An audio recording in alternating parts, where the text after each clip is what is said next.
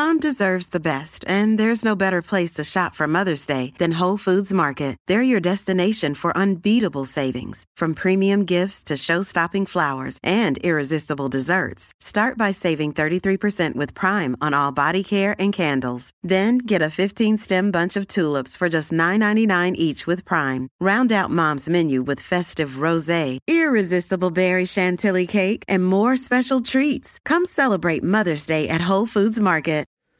Heyo. Welcome to Conversations with the Voice of Reason. I'm your host, Benjamin Boyce, and today's guest is Natasha Ybarra Clore, who is a Latina American who's lived partially in America and partially in Mexico. And she reached out to me after listening to my podcast, specifically about gender and transition and detransition. And she wanted to tell her story about gender dysphoria. And it's a pretty cool, raucous story. She's I guess a Gen Xer, probably at the tail end of the Gen X generation. So we share a lot of cultural signifiers and stuff. But if you're a millennial or a Gen Zer, you won't be lost. I'm not saying that. She speaks about her life and her relationship to her body and to her sexuality and to men and to her mind. And I gleaned a lot of wisdom out of this, which is pretty cool.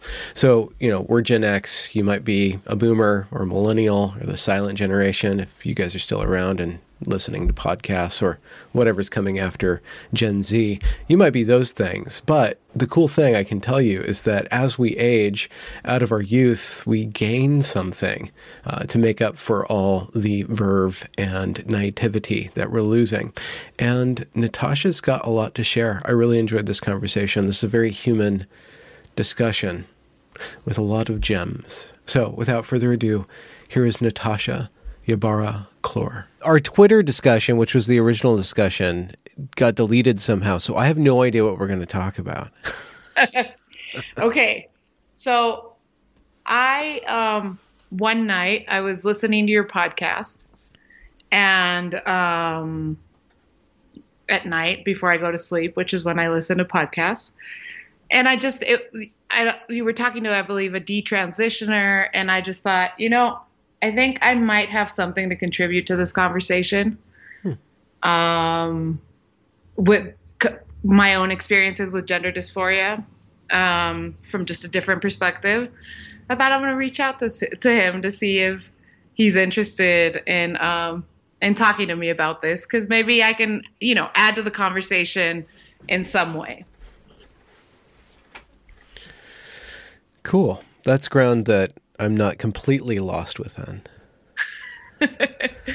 And yeah, I guess, so I used to be a very opinionated, slightly online person. And a couple years ago, I decided to get rid of almost all of my social media. I just kept my Instagram, which, where I don't post any type of political content or just any ideas at all. It's just generally, whatever Instagram stuff. And I deleted my Twitter, which I wasn't really, I was meaning to suspend it temporarily, and then I forgot to reactivate it. And after 60 days, it's gone. So I've kept quiet basically because I've been in fear of professional repercussions of kind of talking about my own experience, because it's not, I think the best way to put this is to say that I found a way to overcome gender dysphoria. From it being, extremely prominent within my life from a very early age to just having it be something that's very, that appears in my life very minimally. So I'm writing a book about it, and I figured that we could have a conversation about it, and maybe someone looking for conversations about this could find this and maybe find another option into how to cope with what they're feeling. Mm-hmm. How is your book structured? How are you structuring? So basically, it's my journey from going from believing myself to be crazy. In 2013, I was, at that point, I'd been basically partying for 15 years. Tell me about it. I had been diagnosed as bipolar and general anxiety disorder. And I was taking six different psychiatric medicines. So I was like on antipsychotics, antidepressants, stuff for anxiety, adult Ritalin, everything, along with my regular dosage of MDMA, cocaine, and alcohol just for fun. And I was just, in a place where I was like absolutely miserable with myself and my life. And then 6 years later, I've kind of come to the conclusion that I'm good. I'm fine. I didn't need any of it. I wasn't crazy. And that a lot of what was going on was, in my head, and being able to deal with my head has liberated me from a lot of it, including gender dysphoria, which was, literally, I think some of my first childhood memories are tied to, not wanting to wear a dress and being forced to wear a dress, and that having such significance throughout my life. Really? What did the dress signify? Was it a feeling of just being in the dress, or was it the cultural significance of the dress? Like when you go way back into those memories. Yeah, I was 3 years old. So I think about this a lot because I'm not exactly sure what it meant, because I don't know how aware I was. I think we have a tendency to underestimate how aware we are in those early years. I was I started speaking at 9 months old in full sentences. So clearly I was very aware of my surroundings. I lived a very complex reality back in those days. And so I think maybe I knew enough to say, I don't want to be like mom. I'd rather be like dad. And that would probably be my reference. There might be something else to it. If you ask my therapist who does like past life regressions and stuff, he's like, maybe you were a male in your past life. I don't know. My mom, the way my mom tells it, my mom says that, and this is so funny because the other day my mom was filling out a form for me, and she filled out non-binary. And she sends it to me, and I'm like, no, but she's like, oh, I just figured that's how you identified. And I'm like, no, I identify as a woman. I'm female. But she said that ever since I was a tiny little baby, like months old, that she knew that there was something different about me, and that the way that I interacted with the world and my gestures and the way that I moved was more masculine than what she would expect from a female child. And how did the gender dysphoria persist or grow or change as you developed, as you persisted and grew and changed? So it became obviously more intense as I moved towards puberty, and the differences between myself and boys became more obvious. The more my body became markedly gendered. I'm a Latino female, of Spanish descent, which means, hips and boobs. I've got a very curvaceous body. I'm very much what we would say in Latin America. We say that I have the type of body that's good for birthing babies, right? Those big hips. And when my body went from, being able to kind of pass more as androgynous into like a terrain where it's really hard to be androgynous when you're thick, when you're this round and curvaceous, that was the most horrible part. But all of elementary school, I think I was thinking the other day that I think the emotion that I would characterize as the most important or most prevalent emotion was envy. I felt so much envy of boys.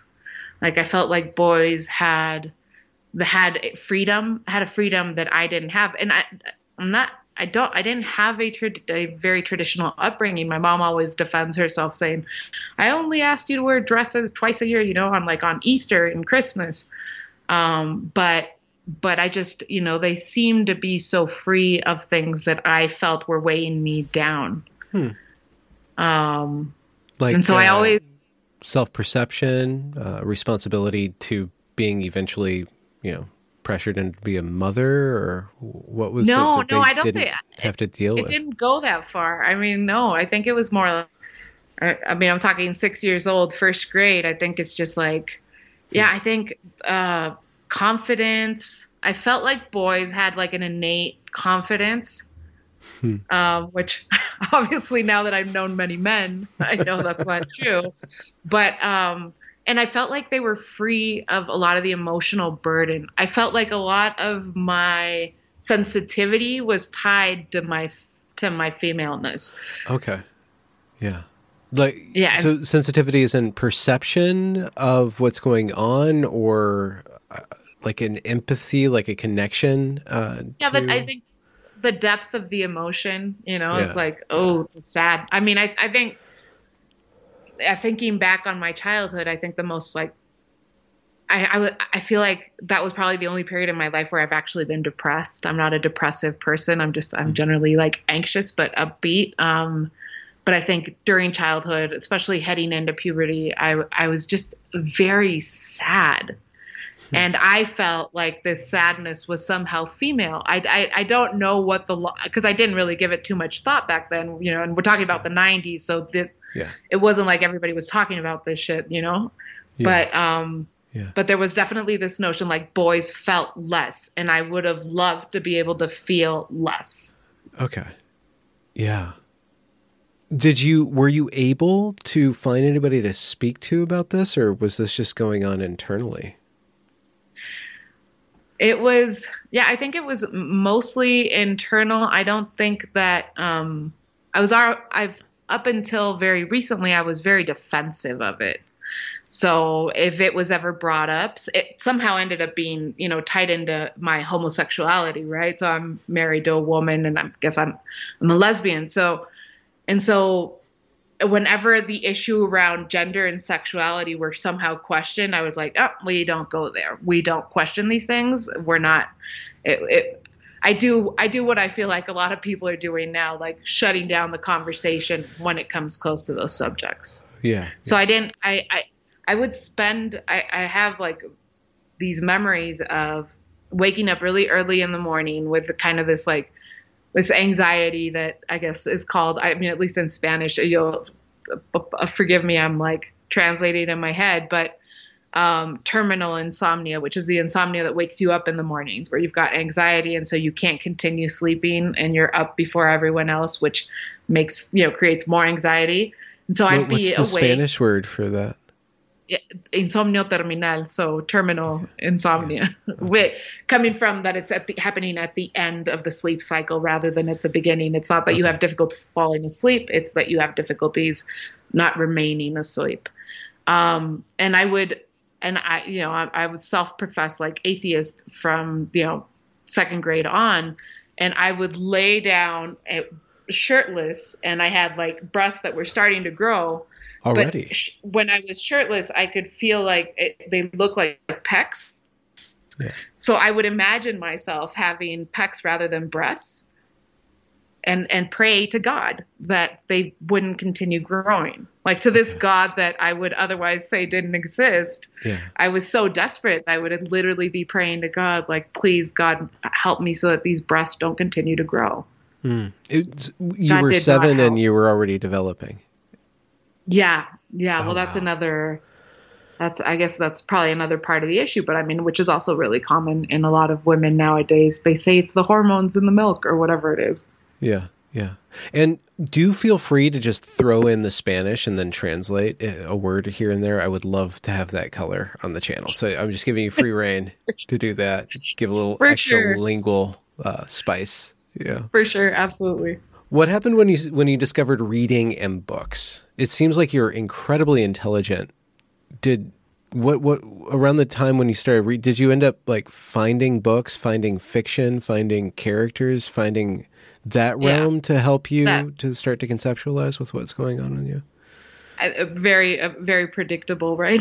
So yeah, I became, and it's funny because, I was obsessed with the Babysitter's Club. Like I read what I was into, the fiction I was into was very like feminine. Yeah. I read a lot. I didn't really have friends. I was very shy.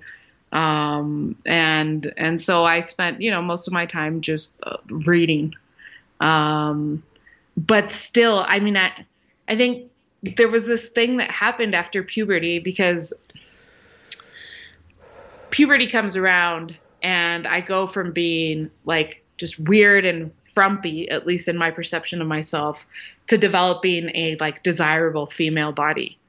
And then it like the dysphoria, it doesn't go away, but it adapts somehow in that I adopt a persona where I'm like, I started doing my makeup, growing my hair out.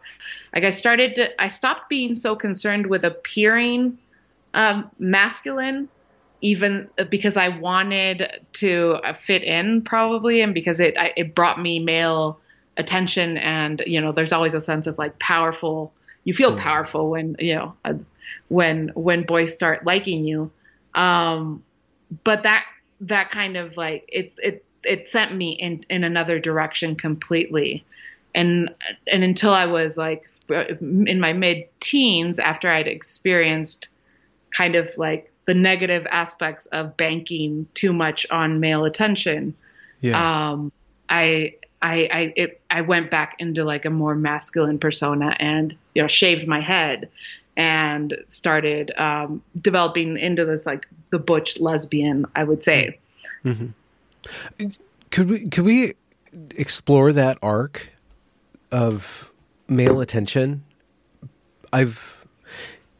So you're Latina, and your culture, and even in America, Latino America, you guys have a different relationship to sensuality, to sexuality, and to gender than us Anglo-Saxon people. Yeah. We have this kind of Protestant thing where it gets really, our sexuality is really suppressed, and then really it goes in this really weird thing. You Black guys and are, white always. Yeah, it seems like there's more comfort in that, just from my perception and my experience. So in the gender dysphoria conversations I've had with, I guess, Anglo-Saxon or Protestant-ish, there's no longer religion because we've Protestanted that away, but that kind of culture with the young females, several stories that I've had when the young woman notices the male attention, like there's this reaction to it, there's this fear to it. How was that for you when you noticed it, and what was it, and how did you go through shaping that, and then what was that kind of experience of banking too much on it, as you say? It's actually pretty interesting because I moved from the United States. So I grew up in Northern California, in San Jose. So, yeah, are you from California? Yeah, I was in there when I was like 5 and 6, but I grew up a lot in Sacramento. So I lived in Northern California from 4 to 12. And at 12, I moved to Mexico. And at 12, I remember this, there's this moment in my summer right before moving to Mexico. And I just graduated the 6th grade, and myself and my friends, we had gone to Great America, which was this theme park. Don't know if it's still around. But we're walking, and I'm like, I'm wearing my Dickies and my Adidas. And I was feeling like this was the first time that my mom had let me go shopping for my own clothes for real. So I was like, I felt really good about myself. And this really hot guy goes walking past me, and he checks me out. And this is the first time I'm ever checked out by a guy. And it was just this rush of sensation and feelings. I think it was very empowering. It kind of like, I feel like that was a moment that I decided, okay, now I'm a woman. I don't know that it was true. Well, definitely I know now that it wasn't true, that I was still a girl, but I was like, okay, now I'm a woman, and what follows. And then I moved to Mexico, And you're right. And the thing is, yeah, Latino culture in the United States, Latinx culture, there's definitely an aspect of that more living in the gray Catholic thing where we're like, yeah, we can sin because we're easily forgiven, So our morals are a lot more lax than Puritans, but it's still in the context of the United States. So it's nowhere near as relaxed as it is in Mexico. And so I arrive in Mexico to this world that is like, kids in the 7th grade, it was like the normal thing was that everybody was paired up. Everybody was boyfriend and girlfriend. They'd been having relationships ever since the 4th or 3rd grade. Everybody was making out. There wasn't this push to have sex like in the United States. I think in the United States as a teenager, there was like this whole thing of like, you have to lose your virginity and you have to have sex. In Mexico, still Catholics. So it's like, sex wasn't the priority, but there was a lot around building relationships. Like we did a lot of playing adult when we were little. And gender roles are significantly, or at least in the 90s, they were definitely a lot more, they were more marked. So for me, the best way to describe this is at school in the United States, if you looked at the playground, there were girls and boys playing sports, right? And girls and boys talking, but it was all mixed, almost in equal proportion, more the boys playing sports, but my school in Mexico, you looked at the playground and it was boys playing sports and girls sitting on the sidelines cheering the boys on and gossiping. Mm. It was like, I don't think I ever, in the 3 years that I was at an American middle school, which is the last time there was sports in my life, I don't think I ever saw a girl play soccer, which is what everyone played, ever. Mm. So, I come to this place where like men are a certain way, where they're a lot more open and expressing things, where I could be walking down the street as a 12, 13-year-old and be catcalled by a 50-year-old, which is, God damn it, I'm from Northern California. Like there's nothing further from my experience than this. Yeah. And where boys feel a lot more entitled to women than American men. I always talk about how I grew up during the Clinton era, and the conversations about sex that were being had, we started talking about consent and all this stuff. And in Mexico, it was like, in Mexico, women are taught to say no to sex, but saying no to sex is part of being desirable. The men are going to take it anyway. So it's you say no, and they know to push. So a woman's no never actually means no. It always means yes, but I can't admit it. Oh, and which presents a completely different dynamic. Different dynamic. Yeah. Was there how significant, let's say, was the culture shock being 12 and going from Northern California to Mexico? I mean, I don't think at the time I didn't want to accept it because I just wanted to be accepted as Mexican and fit in. Especially coming from the experience of not being fully accepted as American. I think I was literally just talking about this with my therapist this morning, because we were talking about, in the United States, I was always Mexican. You're always too Mexican for being American. And in Mexico, I'm always too American to be Mexican. Okay. So to this day, the culture shock is still a thing. I'm 38-year-old woman, and I still have a hard time navigating these cultural differences to this day, and especially like setting boundaries, because I'm fearful that if I do set boundaries, I'll be judged as too uptight. When, for example, I don't know, the silly examples, I had a small party with some high school friends on Friday, and I asked everyone to come at 7, and I would have been very happy had they left at 1:32. But in Mexico, to put an end hour on a party is considered like, ridiculous, like an American thing to do, like uptight and boring. Yeah. So, in order for me to get people out of my house, because liked to sleep. I had to do all types of things, and still I feared that I came off as uptight. Mm-hmm. So it's still to this day really hard to navigate, but particularly in those years. I mean, and it's not just sex. I mean, the way people drink down here is very different to the way people drink in the United States. What do you mean? It's socially accepted at a very young age. But when you come from the culture of being told, not until you're 21, and suddenly you're 12 and your parents serve you a beer, you're like, what the, smoking cigarettes is socially accepted.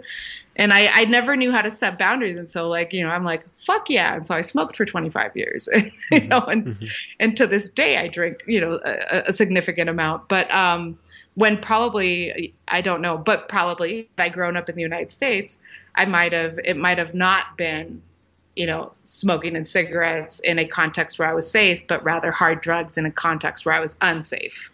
Yeah. There are certain trade-offs that we are not good at navigating. That hybridity of culture, that's a really rich field to ponder and to explore, where you're, too Mexican, too American, and so you're just kind of this, like a griffin or something, like you have a head of the lion and the body of a rhinoceros or something like that, and you're like, where do I fit in between all the different tribes? How did the gender dysphoria or the tension between you and your body change when you went from the American context to the Mexican context, and then go into like puberty? Yeah. So initially when I got here, I was like I said, I was 13. I started to feel good about myself and my body. I got it was ridiculous. I mean, I don't know how to explain it, because one day I'm like, I forget my jacket in like the chemistry lab, and I go downstairs, and this is a couple months into moving to Mexico, and there's this group of boys and they're all smelling my jacket, and I'm like, my notion of myself was still that I was the girl who had no friends and locked herself in the bathroom during lunch break, because I didn't want people to see me alone and think, oh, she's alone or she's horrible. And so that was the notion of myself. And then I come into this classroom, and all these boys are like apparently in love with me and smelling my jacket because I apparently smelled really good. And, which is so far from any understanding of myself that I'd ever had. And then shit like this happens where like there's a list going around of the hottest girls in school, and I'm on it. Yeah. I'm like literally a chubby girl, weird, 8 ants, never ever thought that this would be a place that I'd be in. And so I was like, all right, I'm going to do this. And so I went, I learned to do my makeup, and I started even considering wearing heels, because I never actually did. I started to feminize myself, to make myself more attractive to men. And then I experienced, and I think this is probably a common theme in a lot of, and at least what I read in a lot of experiences of women who have these issues around gender, I experienced a lot of male violence. Mm-hmm. Because it was a combination of me putting myself out there and like trying hard to be desirable, but at the same time not being the type of woman that a Mexican woman is expected to be. Mexican women are supposed to be quiet and subservient. And I was raised, again, in Northern California by a Democrat feminist mother who was like, go out there and speak your truth. And so I was out there speaking my truth, and I was punished for it. And the way this manifested was through sexual violence and through physical violence as well. And then, I have there's one experience that was just like, I think it's the epitome of Mexicanness, in the sense that like I went out with some friends to this party. I have very ridiculously liberal parents, or potentially slightly disinterested in parenting. And therefore I had, 14 years old, no curfew. And we were like, we're going to spend the weekend in this abandoned house. And so it was me, another girlfriend, and 4 boys. and lots of alcohol. And the oldest person is probably 17. And at some point in the night, two of the boys start fighting over me. And they start fighting to the point that they draw blood, and there's, shards of glass flying everywhere because one of them breaks a window. So one of the other boys says, "No, come here. I'm going to protect you. I'll be your protector." And I'm like, I trust him. I'm like, "Yeah, protect me." And then he sexually abuses me. And this was like, oh, Jesus. Like, if my relationship to men, because my father left I already had a complicated relationship with men. My father, I don't want to say abandoned us, but I guess that's what you say. But he couldn't deal with being a father at the time that we were children. And then, I had stepfathers. So I already had a slightly complicated relationship to men. I had this like envy, all these mixed feelings of wanting to be a man, but not being one, and therefore being angry with men. Then you add on this layer of all of these situations that I lived through, in part put myself through, in part, was a victim of. So at 14, 15, I like shaved my head and I said, "Fuck men." And I think a little while, a moment ago, I was telling you, I'm like, I think I'm a lesbian, and I kind of said it with air quotes, which I know is kind of weird, but no, I mean, I say I'm a lesbian because I am so culturally, in the sense that I've dated women primarily for the last 25 years, and I'm married to a woman, but I'm undoubtedly bisexual. I just have a very complicated relationship with men and illness. Yeah. How did that, and I asked this because this is a public conversation, what were the tools and the methods of, I guess, digesting, processing that, trauma's overused, but it seems like there's some pretty negative things that were coming to you from men. How did you process that? Maybe the going radically butch was part of that processing, but seems like you're absorbing a lot of pain. What do you do with that pain? I think, how do you manage that? I mean, I don't think I consciously processed it in any way, shape, or form, because once I adopted the "I'm gay and I was born this way" narrative, then there was no possibility of questioning whether trauma played any part in terms of my relationship to men, because that would be questioning whether I was born this way or not. And that, again, it was like shutting down that conversation. It's not until much later, I mean, 6 or 7 years ago, that I'm like, maybe when the therapist asks, "Can we talk about why you are attracted to women?" I could be like, "All right, let's talk about it." And I'm allowing that to be a conversation. How I processed it unconsciously and just is literally, I'm a television writer, and not the other day, but when we had writers' rooms in person, I was with my writers, and we were writing a show about teenagers. And so we were reflecting a lot on adolescence, and I was looking back at my adolescence. And so were a couple of the people in the room. And we realized that all of the people who were around me who had more tattoos, we were the most fucked up ones. I mean, we literally were the ones who had the most difficult childhoods and adolescences. So these were like the inked manifestations of our internal scars.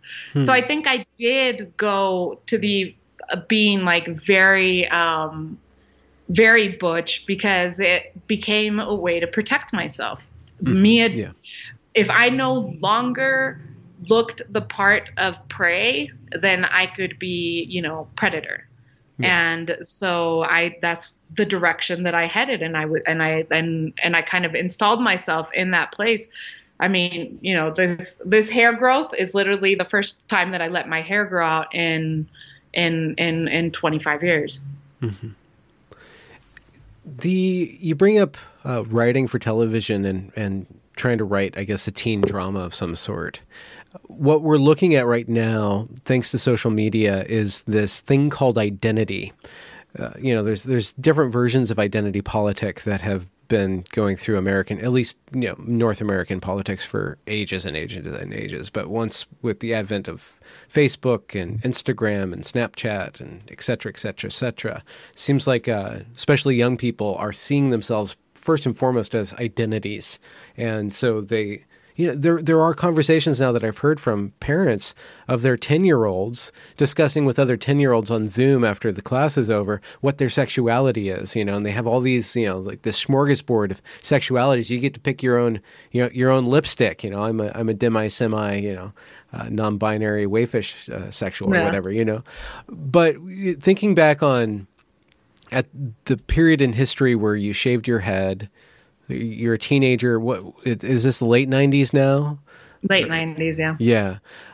What was the lesbian identity for you, and what was that culture like for you? And did you find a place where you could be you or fit in with minimal adaptations, or what was that like? Another interesting thing made more interesting by the culture, but yeah. So I think I actually unwittingly brought a lot of identity politics to Mexico. It wasn't a thing, but it was already a thing in my world. Yeah, exactly. I did this. Now it's a thing, and it's really interesting because in the last, I would say 6 years, well, definitely since 2016, I have seen an increase in the use of English in even my friends, in that they've imported a lot of these, woke words into the way they speak. But back then the thing is that I'm 14 years old. I'm like, okay, I'm a lesbian. I decide this, or it comes to me as something that is true while I'm in California visiting my mom one summer.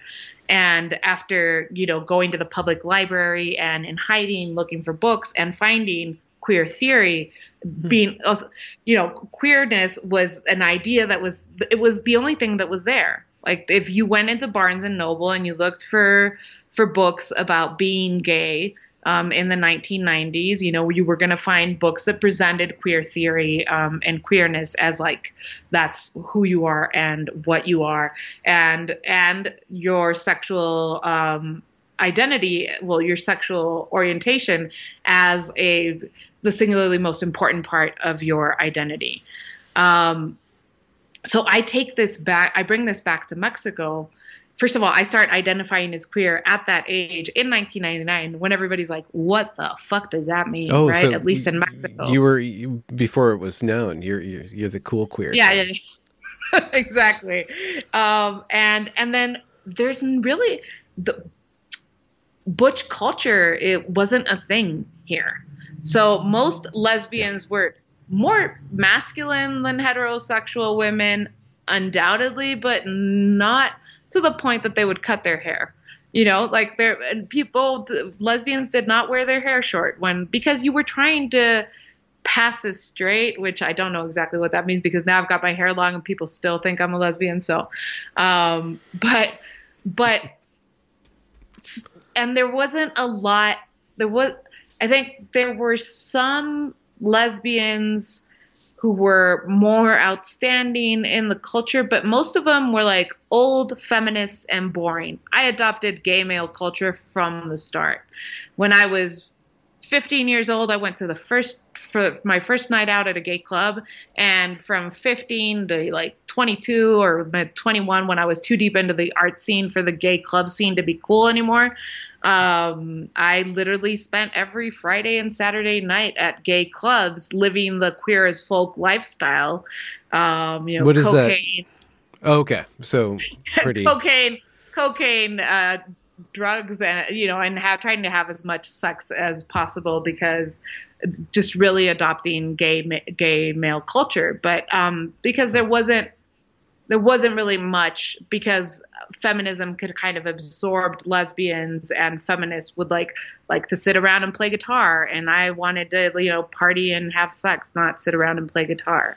Yeah, there's a crunchy lesbianism, but you wanted the party lesbianism. I wanted which is the lesbianism that's now in vogue. That's what everybody wants. I mean, I've seen how lesbian culture has become basically inseparable from gay male culture, to the point that we're talking about tops and bottoms in lesbianism, when before that, literally, it wasn't a thing, because we have no penises.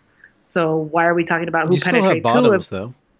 Yeah, exactly. But we both have bottoms, and we both, we could both penetrate each other. Why talk about just one penetrating the other? So yeah, I was part of that, not the first, but definitely part of that wave of exporting queer LGBT American culture into Mexico, and it's gotten to the point now where it's basically the same thing.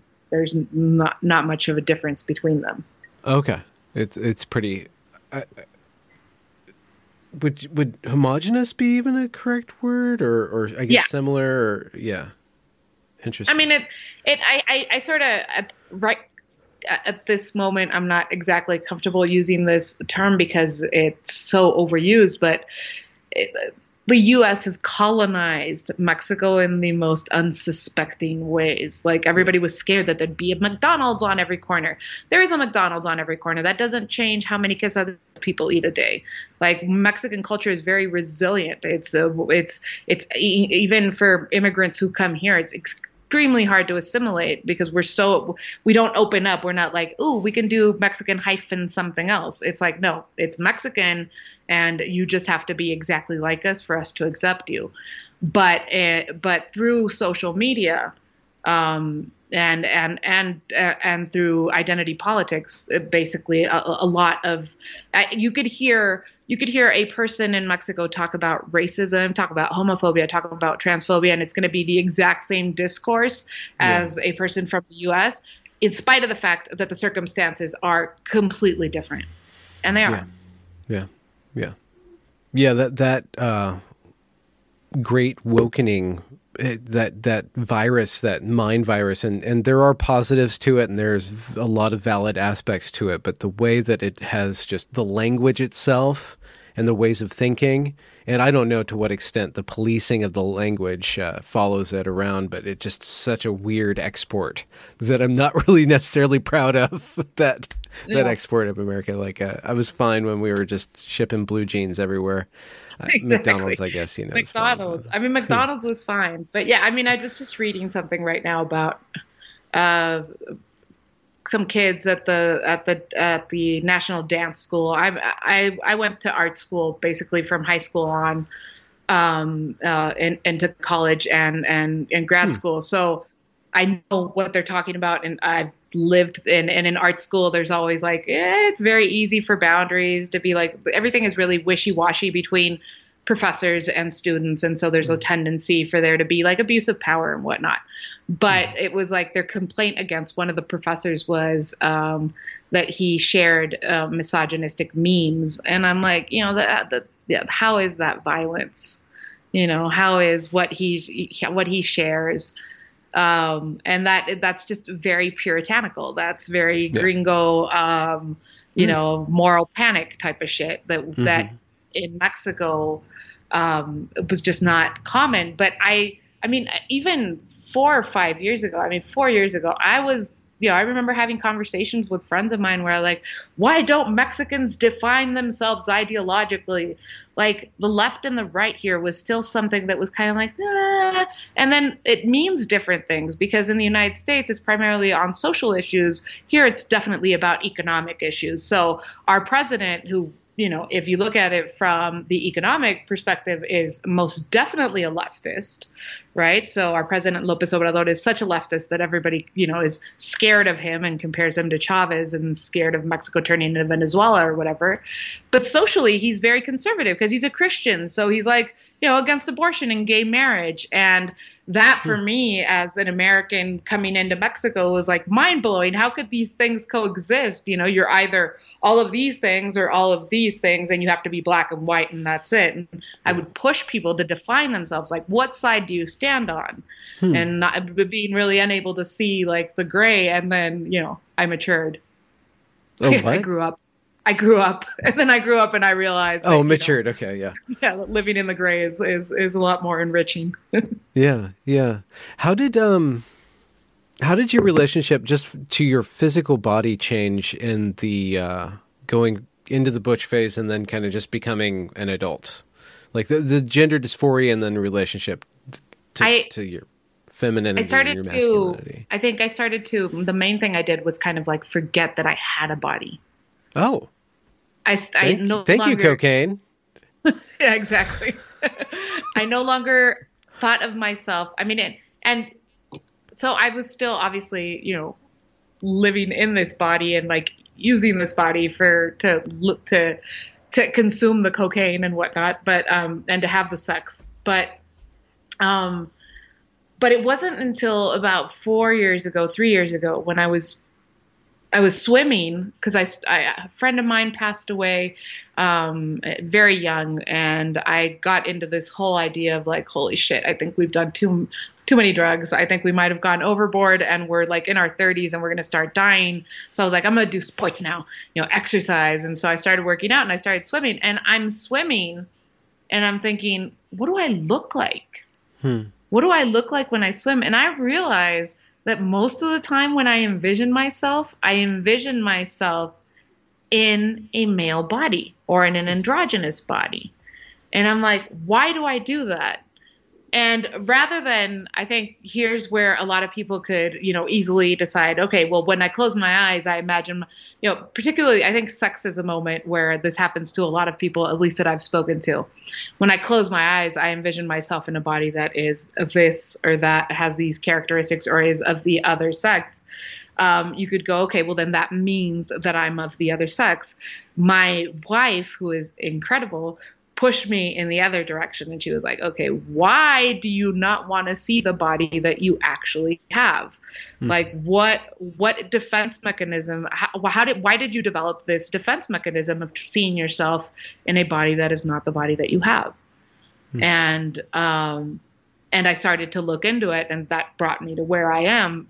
Fundamentally, that was like the most important shift in paradigm. But for 20 years, I literally just, I had known, and I think that's why it was so easy for me to hurt my body, because my body didn't exist. So that's why it was okay for me to do things that I now see, to put myself in situations of where I was, creating pain, physical pain, in fact. But yeah, I just literally, if I close my eyes, the body that I saw was just the body of a man. Not that I had a penis or anything, but it was just like, very abstract, but it was most definitely not the body of a woman with hips and boobs, most definitely not that. And how did recognizing that, what were the steps to kind of create harmony with your body? It gets a little esoteric, but so Great. I start looking at, back in 2013, I have this diagnosis, right? They say I'm bipolar, and I'm like, I'm on all these drugs that just don't allow me to function. And like I said, I'm a writer. I'm trying to write a movie. It's not coming out. I don't know how to go about this. And I start going online, and I start finding some communities where they start talking about neurodiversity. I'm like, okay, that sounds interesting. I didn't stay there. I mean, I'm far from that concept now, but it sounds interesting to me to think of me being bipolar as not necessarily me being sick, but just rather me being perhaps more sensitive, more emotional, blah, blah, blah. And so I somehow come upon a post from someone, and this is probably Reddit or wherever, and I see that they're talking about how they've managed to create a connection between their menstrual cycle and their emotional cycles, right? And I did this horribly because I'm not a very disciplined person, but I was like, okay, I'm going to keep a calendar. So I would do a mood calendar where I'm writing down my mood swings, feeling sad today, feeling angry today, feeling this today, and then connect it to my menstrual cycle. So I talked to my gynecologist and my psychiatrist. I'm like, guys, you two need to talk. You need to have a conversation. And they refused to have the conversation because, I mean, how can they keep charging me both if one of them fixes the problem, right? So they refuse to have the conversation, but I insist. And I realized at some point, I need to go get blood work done and see how my hormones are. And I go, and it turns out that I'm 32 years old and, at the beginning of menopause. My hormones are so fucked up that I haven't, produced progesterone in who knows how long. And progesterone turns out, at least, and now I know in my experience, fundamental to emotional control to allow you to like Stability. Okay. stability. So I start with they say you have endometriosis. I go to a 3 or 4 different gynecologists. 3 of them at least suggest that I have a hysterectomy. They're like, here's the problem. Endometriosis has no cure. I mean, the only cure is, pregnancy or menopause. And what is it? So basically it is uterine lining growing in places where it's not supposed to grow. Okay. As far as I understand. And so basically too far up, too far down kind of thing. Yeah, or outside the uterus. Oh, no. Around the ovaries. Okay. I've heard that it could even grow around your heart and your other organs. Yeah. Let's not do that. Yeah. Yeah, no, because it'll create internal bleeding, which is really painful. And so it creates really painful periods. A lot of women have this apparently. Wow. And a lot of the treatments, I think one of the most famous women that I know that has this is, what's her name? Lena Dunham, right? So she had one of these very aggressive treatments, which is she had a hysterectomy and had everything taken out. But I, at that time, meet my wife, and my wife she is an Ayurvedic health practitioner. So she does traditional Indian medicine, Indian from India. Yeah. And so she's like, okay, let's try something different. Let's not go for the hysterectomy. How about we try something different? We talked to a gynecologist who's more into alternative medicine, and she suggests something that's allopathic, but that was a whole hell of a lot less aggressive than a hysterectomy, which was to put in a what do you call it? It's called an IUD. So it's an intrauterine device that releases progesterone. So she pops that in there. Very painful, but she pops that in there. And then so she's the top in this situation then. Yeah, exactly. There you go. And in parallel, my wife says, okay, now let's talk about why, of all the places in your body, you're targeting your uterus. Like, could there be a connection between how you feel about being a woman and the fact that you have this, like, basically sort of like autoimmune thing going on with that your uterus is creating uterine lining outside of your uterus? It's like saying, hey, we got to fix this shit. So could we approach talk about what this means in emotional terms? And, obviously I'm not a scientist, but I have spoken to a lot of women who are very masculine, and a lot of them have endometriosis. So just from anecdotal evidence, I can say that this is potentially a more widespread issue. But it wasn't like an A to B process. From there, I still went into a phase where I was like, yeah, I'm going to start, I'm going to identify as non-binary and, considering transition more than ever in my life. But because I was living in Los Angeles, in Hollywood, and it was just, it was a culture that I was very steeped in. And this was, 4 years ago, before 2016, before the everything changed. But at this point, it's 2 months ago, I went to the gynecologist because my wife and I are thinking about having children, and I wanted to check out how everything was. And I'm, completely convinced that, like, I'm infertile, that this endometriosis has fucked up my ovaries, that, like, basically I've got just trash down there. And I get all the work done, and my gynecologist is like, dude, you're good to have a baby tomorrow if you wanted. You have no endometriosis. So I was being told to have a hysterectomy to cure a problem that just the IUD by itself fixed to the point that at 38 years old, I'm like perfect to go and get pregnant if I wanted to, which I don't because I'm a hypochondriac. But if I wanted to, I could. Yeah. My imagination is trying to like jump into this conversation. It seems like there's some sort of relationship with the feminine that it's a little off kilter with you. Like it started too early and then it almost ended too early. Like there was this imposition of the feminine, like it was a burden to you or something that was a big pressure in your life before you were ready for it. And then there was a bunch of moves. And I'm totally interpreting. I don't mean to be putting anything on you, but there's a lot of moves with you relating to that. Where are you at now with like the feminine and your femininity and then your femaleness? So my wife just gave me a t-shirt that has pink on it, and I still can't wear it. Okay. I still have certain allergies to like things that feel way too feminine for me, but but those are just like remnants of something that used to cause me a ton of anguish, and now it causes me zero anguish. I think I could say that that I am gender dysphoria no longer, at least what I understood to be gender dysphoria, which was dysphoria around my gender, it is no longer an issue at all in any way.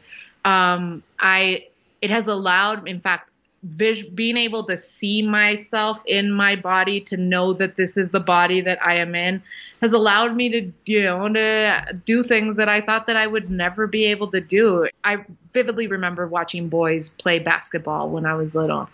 And I thought we were going to do a standing peeing thing, but we went to basketball. I always thought,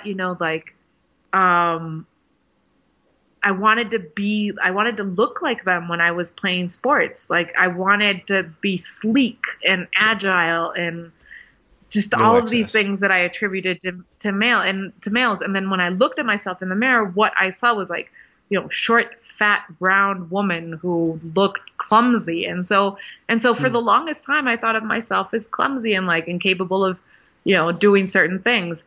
I mean, last week I did my first, and this is probably, for people who do sports all the time, this is kind of silly, but I did my first full push-up, like no knees down, no girl style, like full push-up, something that I thought that I was never going to be able to do.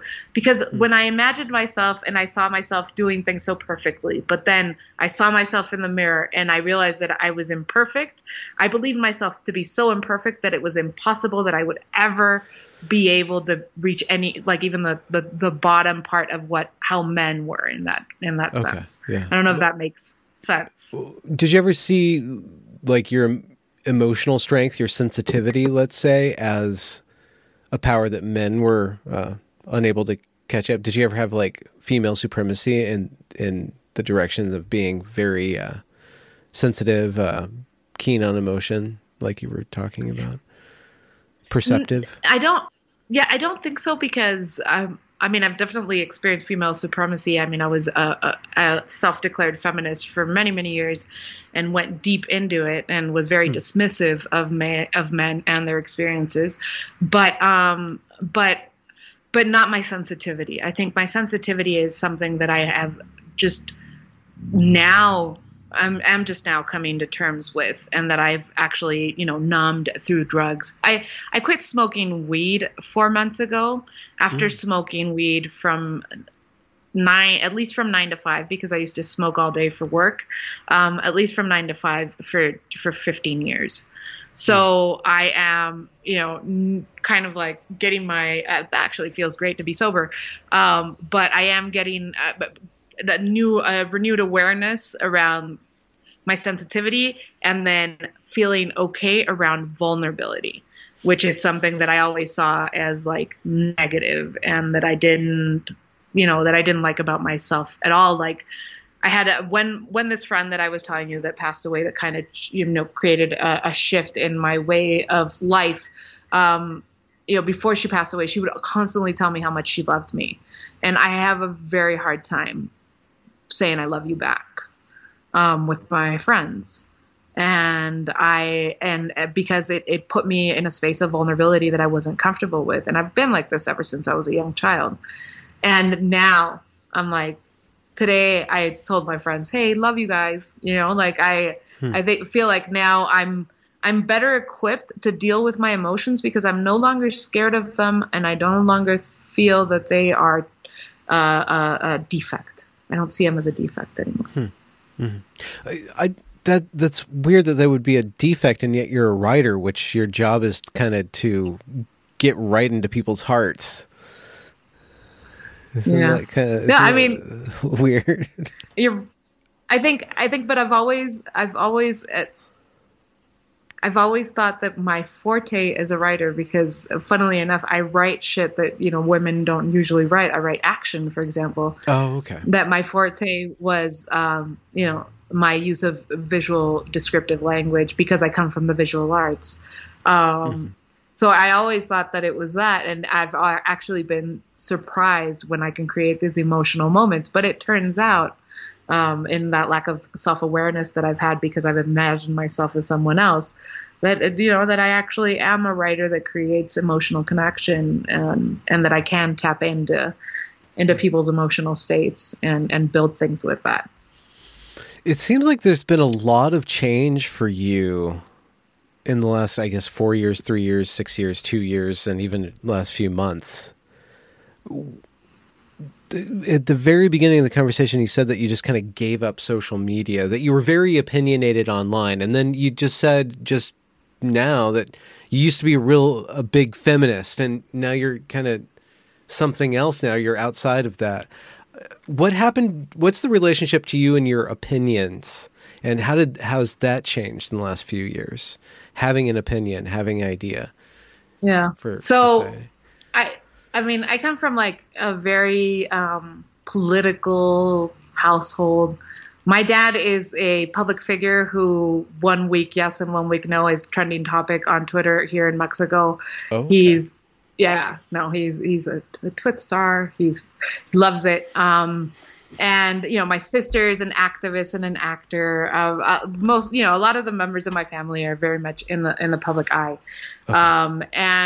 And very much so in a political sense. My father, when I was born, my father was actually a spy, a double agent for the Central American guerrilla who was posing as a war correspondent in El Salvador, which is why I said I have, my early childhood is complex in the sense that like I was in a war zone as a baby, and my parents thought I would not be aware of it, but I think I probably was. Yeah.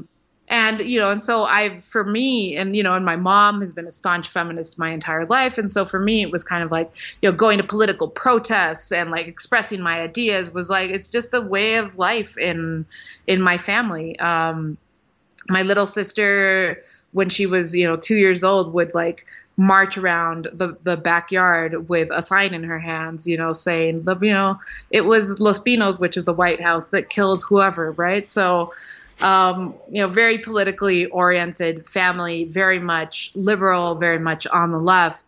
But I'd always felt different, in the sense that there are some aspects of the way that I view life that would be considered perhaps more conservative. I'm just a heterodox thinker in a context where there's not a lot of room for heterodoxy. So in 2016, after Trump won, I think it happened to, a lot of people at the same time. But I was coming from the Mexican context where I was used to, presidential shifts being massive and putting kind of like my ability to continue to work in danger. And I thought that, first of all, I thought that like I was going to be kicked out of the country, because I'm like, I had a green card, and I was like, they're going to kick all the Mexicans out, and I'm never going to be able to work again because lesbians won't be allowed. And just all of these things, I was, hysterical basically. And I very caffeinated, and I don't usually drink coffee. And on that day, for some reason, I decided to have an espresso. And so I was like in this anxiety attack, and I was like, I can't understand how a Latino could vote for Trump. It was, in this need for everything to be black and white. And so I go on Facebook and I start looking for Latinos for Trump, and I start following them. And then they start making sense. And I'm like, I'm sorry. Shit. Oh shit, who am I? What have I turned into? It's sort of the same. I start following kind of the same path in feminism, right? I'm like deep into liberal feminism, and then radical feminists start posting shit. I'm reading it and I'm going and I'm starting to ask questions. And I'm not just asking, and the thing is, I'm not just asking questions when it comes to the feminist question from a theoretical standpoint. It's not just, for me, it's not theory, it's life. I am a person who is gender nonconforming and who has been gender dysphoric my entire life. Were I born 10 years later, I would right now be living my life as a man. I have absolutely no doubt about that. And I would have very likely had surgeries that I would have come to regret, no doubt. And so these are issues that are important to me. This is literally why I'm talking to you right now, because I do feel I have a right to have a voice in this conversation. And I started to say things and it got heated, and I started to realize I think I had never really seen the culture wars for what they were. I was very comfortable sitting on the side that I was. And then when I saw myself kind of like moving from one side to another, I was like, holy shit. And so it was taking up so much of my time, and I was being consumed by the idea that that I was this is where it gets a little esoteric, but that I was defined somehow by my opinions. The same way that I used to think that I was defined by my sexual identity or my ethnic identity, like, you know, I'm Mexican American above all, and I'm lesbian above all, and there's no gray areas there. I started to, you know, I'm a radical feminist, and I'm a this, and I'm a that, and I started to see how all of my interactions became toxic with everyone, because it was putting ideology before anything else. And that had never made sense to me. I mean, that was one of the reasons why I never fit in fully into my family. So why was I doing that in my adult life in the way I interacted with the world? And so I decided to stop expressing my ideas publicly. So it was in part because I was fearful that, because I knew the potential consequences of expressing a controversial opinion, like maybe having some doubts about, you know, okay, we need to talk about Me Too and due process and how this, you know, what this means going forward as humans, that expressing that opinion could get me into trouble to the point that perhaps, you know, I'd be hard pressed to find a job. And in another part, just the personal aspect of it, of saying, like, you know, I am not my thoughts. I am not my opinions. I've known myself to say one thing right now and 3 weeks later be like, oh shit, that's not true. You know, I'm very intellectually curious. That's a phenomenal amount of memory that you have. You're outstripping most of us in the modern world. We can't remember what we were believing in 10 days ago, let alone 3 weeks.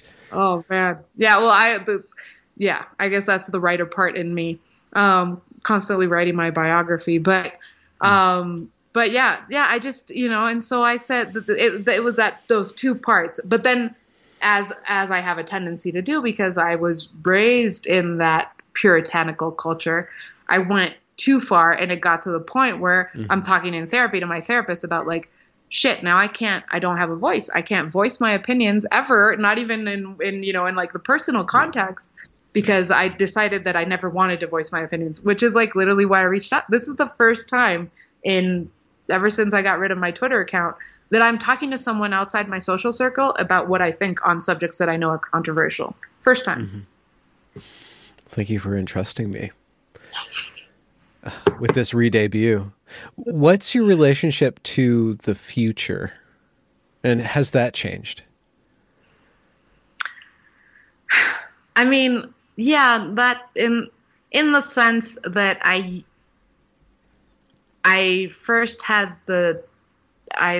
believed that we were headed like in the right direction, in the direction of progress.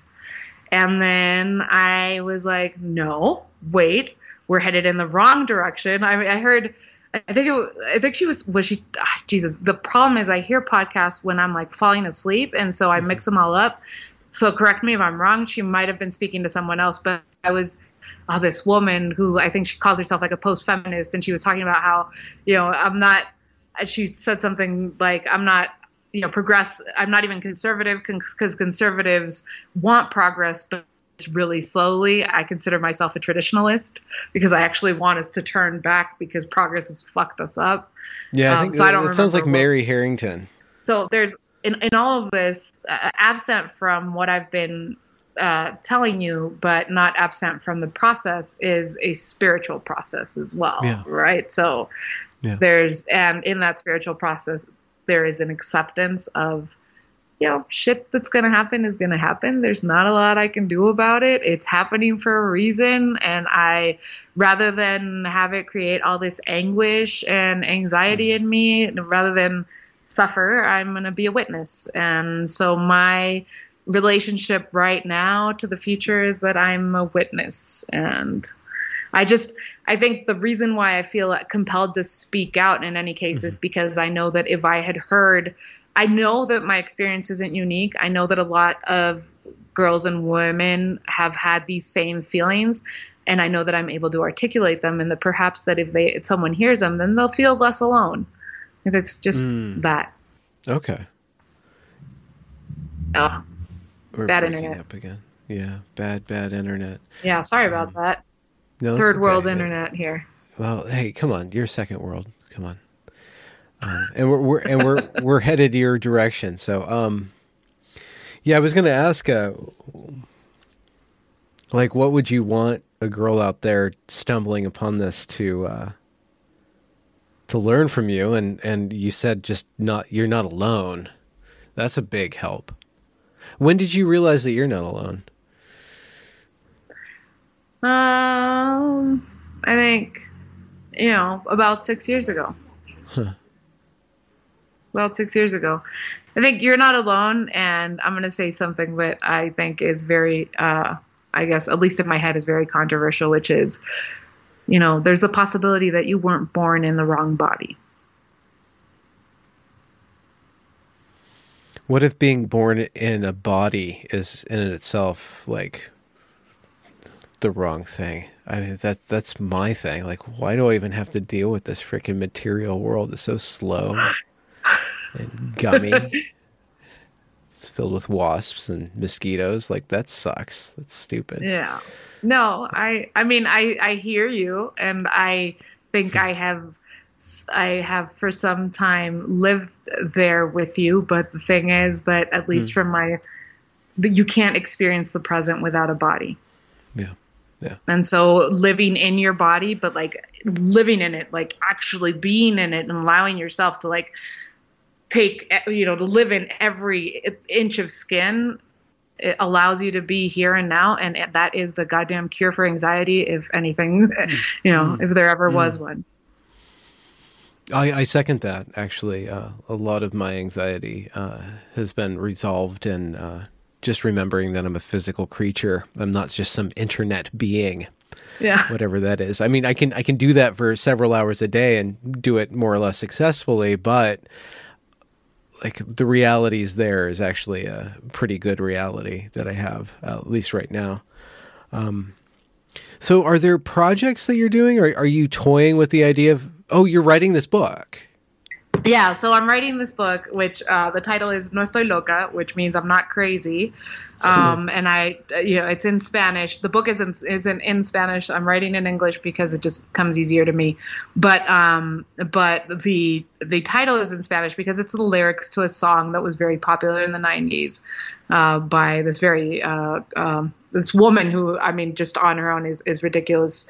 The story around her, she was like accused of being part of a human trafficking ring, ended up in prison. A pop star accused of being part of a human trafficking ring, ended up in prison, got out of prison, was acquitted, and right now she's being attacked by feminists because she sang some sort of like feminist, tried to put out a song that was meant to be a feminist anthem, but they're saying how dare she when she was involved in human trafficking 25 years ago when she was 13. No. So anyway, this character that I love, she has this song that says, No estoy loca, estoy desesperada, which means I'm not crazy, I'm just desperate. And that's what the book is about not being crazy, but rather being desperate, and how the realization that I wasn't crazy, and that I'm actually, very ordinary in my, also because, at this age now I've seen craziness. I have, after believing myself to be a incredibly like, oh my God, I'm so tortured, and like kind of buying into this thing where it's like it's cool to not be mentally, to have poor mental health. Yeah, very very then, 90s California of you. Exactly, Been there, exactly. I then now have experienced, with my friends who have like, we were getting to that age where like, yeah, if, the drugs have affected us. So I've seen my friends, go completely psychotic, and, the aliens are trying to track me, and they put a GPS in my foot, thanks to like drugs, to crack specifically, which makes you completely lose your shit. And that, led me to see that, like, no, I'm not crazy. I'm just someone who has had a hard time regulating their emotions. And there are organic parts to this, which, the hormonal imbalance was definitely a part to it. There's a spiritual, and there's a psychological aspect to it, but all of it is easily fixed. I'm a very ordinary person who can absolutely manage their emotions with given the right tools. Mm. When is this book going to drop? If that's what books do.